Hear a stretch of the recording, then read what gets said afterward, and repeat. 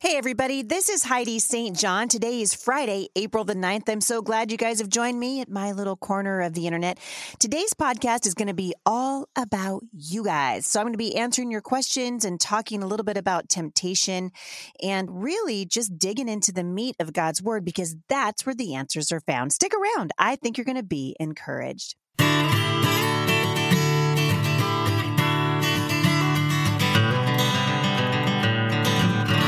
So I'm getting ready to head out to People's Church in Salem, Oregon. Hope you guys are going to come on out tonight.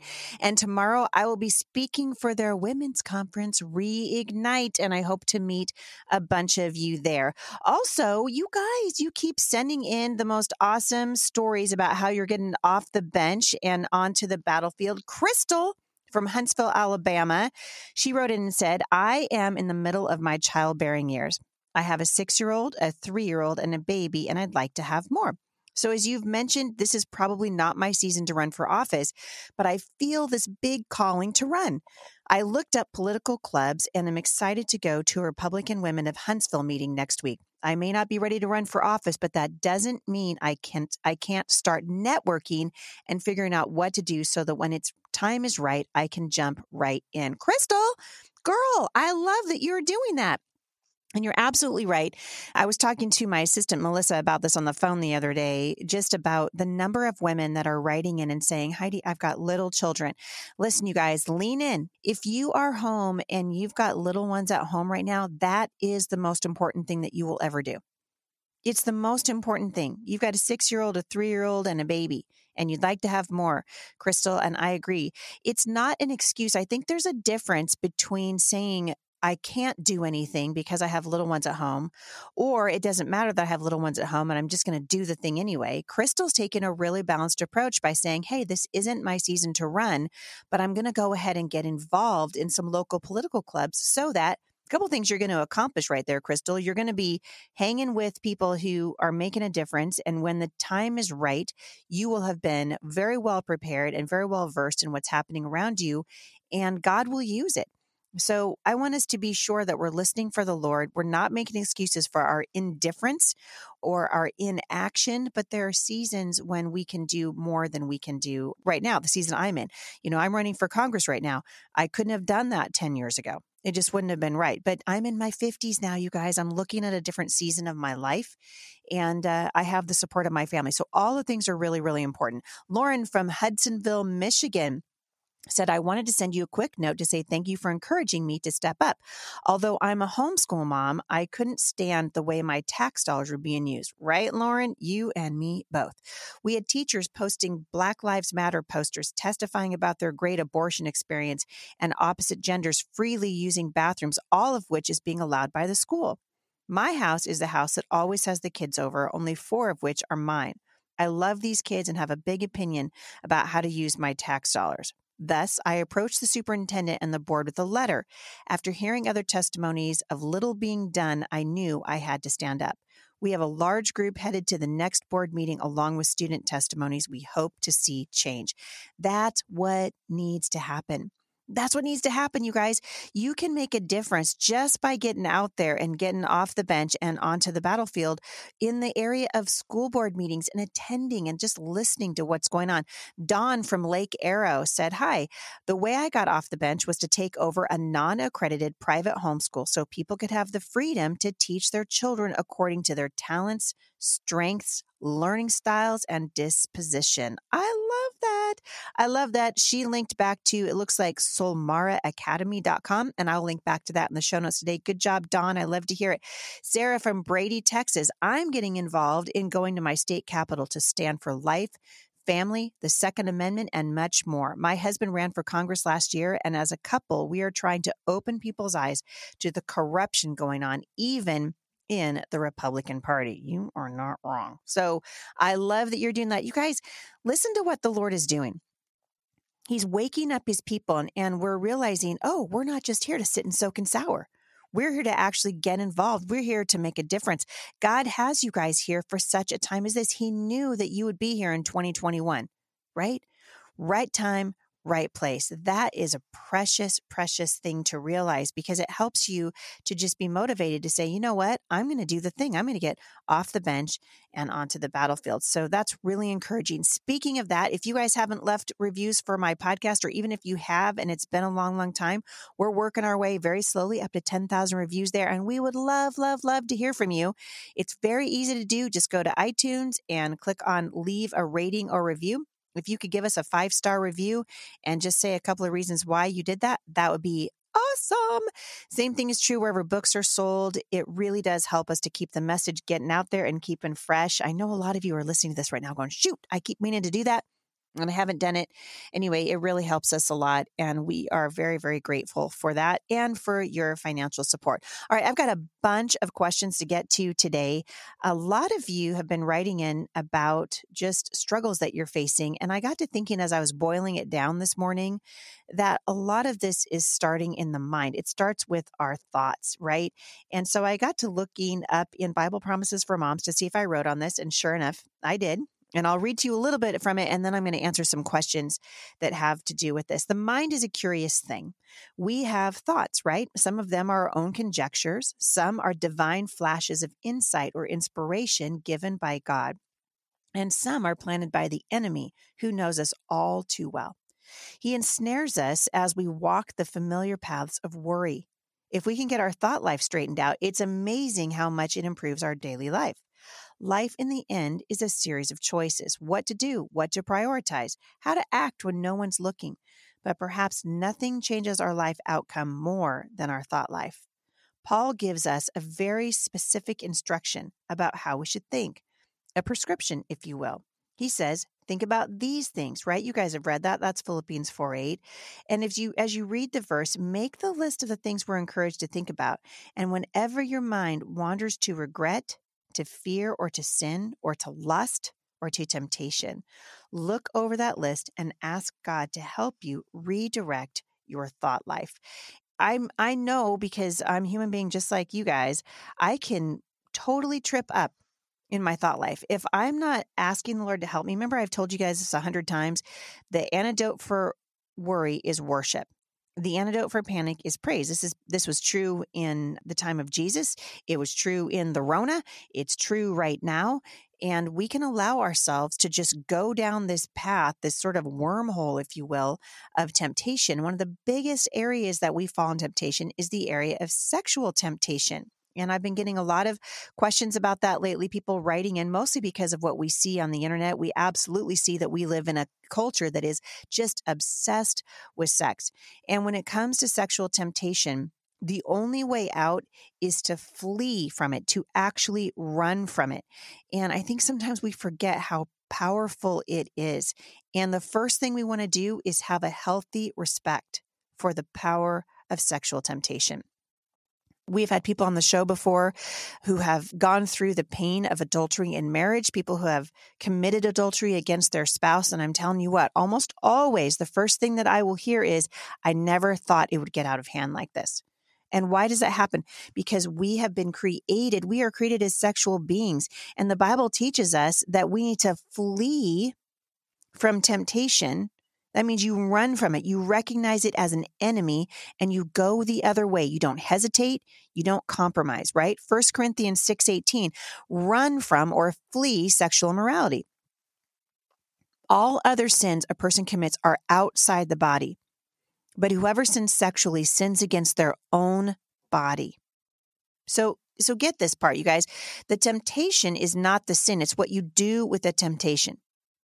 So sexual immorality always begins with a temptation to engage in sex outside of God's boundaries. Remember, we've talked about this ad nauseum here at the podcast. God's blessings are never found outside his boundary. The boundary that God gave us for sex is between a man and a woman, a husband and wife, in the boundary, the confine of marriage. And when we don't run from the temptation, and women, listen to me, we all know what we're talking about, right? When you begin to have a thought about another person, or maybe you're indulging in a thought pattern because of things that you're watching on the internet, and you know those things are wrong, but you justify it in your mind because, after all, you're not actually doing that. But the Bible teaches us that our thought processes, not the temptation, but what we are thinking and what we're engaging in our mind soon becomes what we engage in our real lives, in our physical lives. And of course, the best example about somebody running from temptation is found in Genesis 39, right? When young Joseph, who was the son of Jacob, was targeted by Potiphar's wife. Potiphar was his boss, I guess, for lack of a better term. You guys know the story of Joseph, right? His brothers betray him because they're jealous. They throw him in a pit. They sell him to slavers. The slavers sell him to Potiphar. He winds up in this man's house. And his wife, Potiphar's wife, is trying to entice Joseph into sleeping with her. And the Bible records that she tempted him day after day after day, but Joseph held firm to his convictions and he rebuffed her advances. So not only did he refuse to go to bed with her, but he wisely refused to even be with her. That's Genesis 39:10. Men, listen to me. If there's a woman in your life who's not your wife, who is looking at you the way, right? Or she's causing you to sin in the way that you think, stay away from her. Don't even be with her. And sometimes this can cost you. It certainly caught Joseph, right? You guys know how the story goes. One day when no one was in the house, Potiphar's wife pulled Joseph into her and tried to seduce him. The Bible records that she caught him by his cloak and said, "Come to bed with me." But he left his cloak in her hand and he ran out of the house. That is what it looks like to flee. That's what it looks like to run. He didn't stand around or argue or give himself time to reconsider. He got out of the situation. And this is what the Bible is trying to teach us with regard to sexual temptation. Joseph had a healthy respect toward the power of sex. I remember being a young woman, not yet married, and my mom trying to explain to me why it was wrong for me to be so flirtatious that I could cause one of my brothers in Christ to sin. And I did not understand. I didn't understand sex drive of a man. I didn't understand any of it until I got married. And I was like, ooh, my mother was trying to instill in me a healthy respect toward its power. And parents, you need to do that with your children. The sex drive is nothing to be trifled with. It's nothing to mess around with. And Joseph understood this. And the Bible gives us two ways to overcome temptations, right, in general, but they're really wisely applied to sexual temptation, right? The first one is to resist. It's to run. James 4:7, resist the devil and he will flee from you. And there's going to be times when you need to fight back and resist temptation. There's going to be times you need to stand firm. But I love that Joseph, seeing what was happening with Potiphar's wife, ran from her. We should at least run from danger. If a building catches fire, we run out of it. When a hurricane's about to make landfall, we run from the coast. But sadly, a lot of times people see temptation coming and they don't run. Rather than run from it, we dabble in it, we deflect it, postpone it, we analyze it. Some people even embrace it because you want to, live on the wild side. And maybe this is because people don't recognize the inherent temptation.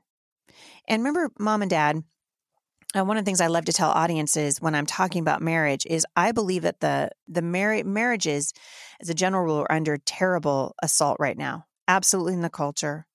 The adversary knows if he can take out the marriage, he's got a clean shot at the children. This is never going to be about you. Once he gets your heart into it, once you're willing to compromise, he already has you. Now his sights are set on your children. And I wonder what would happen if we saw the real danger. We're very concerned about physical danger, and we're learning that in the Rona, right? Anything that threatens our body.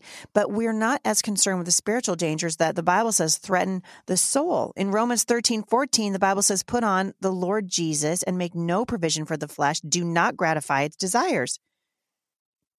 So when the Apostle Paul, talking to the Romans, says, don't make provision for the flesh, making provision for the flesh is the opposite of fleeing temptation. So when you indulge in the things that lead to sin, and this could be what you're watching on television, it could be the music you're listening to, it could be a friendship that just kind of teeters on that sort of flirtatious thing. And you haven't indulged the desire of the flesh, but you're not running from it. You know what you're doing? You're making provision for it.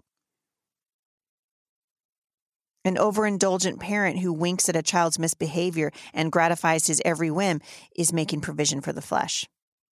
And when we allow ourselves to stay in a temptation situation instead of running from it, you know what we're doing? We're saying we actually trust in our ability to not do the actual thing that we're flirting with doing. And then when we fall into temptation, we were like, wow, we can't believe it. We never meant for that to happen. This is what I always hear when I'm counseling young married couples, or not even young, just married couples in general, when one of the spouses falls into sin. So the Bible says there's two ways to deal with the temptation. First is to resist, and the next one is to retreat. That's to run. To resist or to retreat. And this is what I love so much about Joseph, studying his character, amazing. And when you are in a situation, when you realize, oh man, this is causing me to sin, run from it. Your environment affects your ability to resist temptation. So if you're alone with a person that's not your husband or not your wife, and you're feeling vulnerable, run. Get out of that situation. Sometimes this is why I never travel without my husband or without someone with me. I don't even want to give the appearance of evil. And it's not just that I don't want to give the appearance of evil. It's that I recognize I am a human being just like everybody else. I am prone to temptation. And I don't want to sin against my husband, and I don't want to sin against God, and I don't want to sin against my family. And so I keep these layers of accountability around me, not because I've been tempted, but because I don't want to be in that situation. I understand that I'm a human being, right? Paul tells us that as you run from temptation, we should go towards something else. He says, flee the evil desires of youth and pursue. So in other words, run toward righteousness, faith, love, and peace, along with those who call on the Lord out of a pure heart. That's 2 Timothy 2:22. You see, wisdom recognizes the danger and temptation, and wisdom says, run. Proverbs 22, verse 3. The prudent see danger and take refuge, but the simple keep going and pay the penalty. Some of what I've been talking about here today comes out of a book I wrote called Bible Promises for Moms. It's just $3.99. I'm always telling you guys, grab them in books of, in a package of like 5 or 10 and give them out to people. The Bible has the answers that we need for what we're struggling with today. I'm also going to link back to an article at gotquestions.com called What Does It Mean to Flee from Temptation? I know a lot of you listening to this right now are like, oh my goodness, that's me. If you are in a position right now where you realize that you are either flirting with sexual sin or you're actively engaged in the thought process that will lead towards sexual sin, uncover it. Talk to your spouse, talk to your friends. The adversary loves it when we keep sin secret, right? Where does mold grow, right? Underneath your refrigerator. Why? Because the light never gets there. Shine a light on it. Make yourself accountable.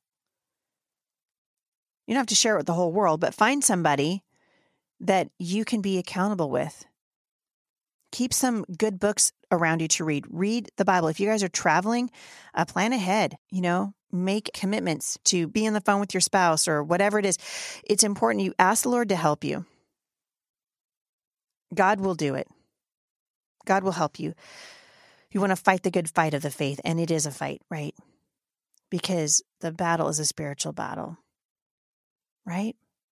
I love Paul in 1 Timothy 6:12. Above all, I always remember the hope and promise that we have in Christ, whose grace is sufficient for me, and his power is made perfect in weakness. That's 2 Corinthians 12:9. His power is made perfect in weakness. Fight the good fight of the faith, 1 Timothy 6:12. His power is made perfect in weakness, 2 Corinthians 12, verse 9. I'm out of time for today. I'm going to come back on Monday. And we're going to continue this little Q&A thing that I've got going on. If you'd like to leave us a message, a voicemail, you can do that by going to anchor.fm/message/Heidi St. John. And that is where you can leave a message for the podcast. We love you guys. I hope you have a great day. And I will see you back here on Monday at the intersection of faith and culture. For more encouragement, visit me online at momstronginternational.com.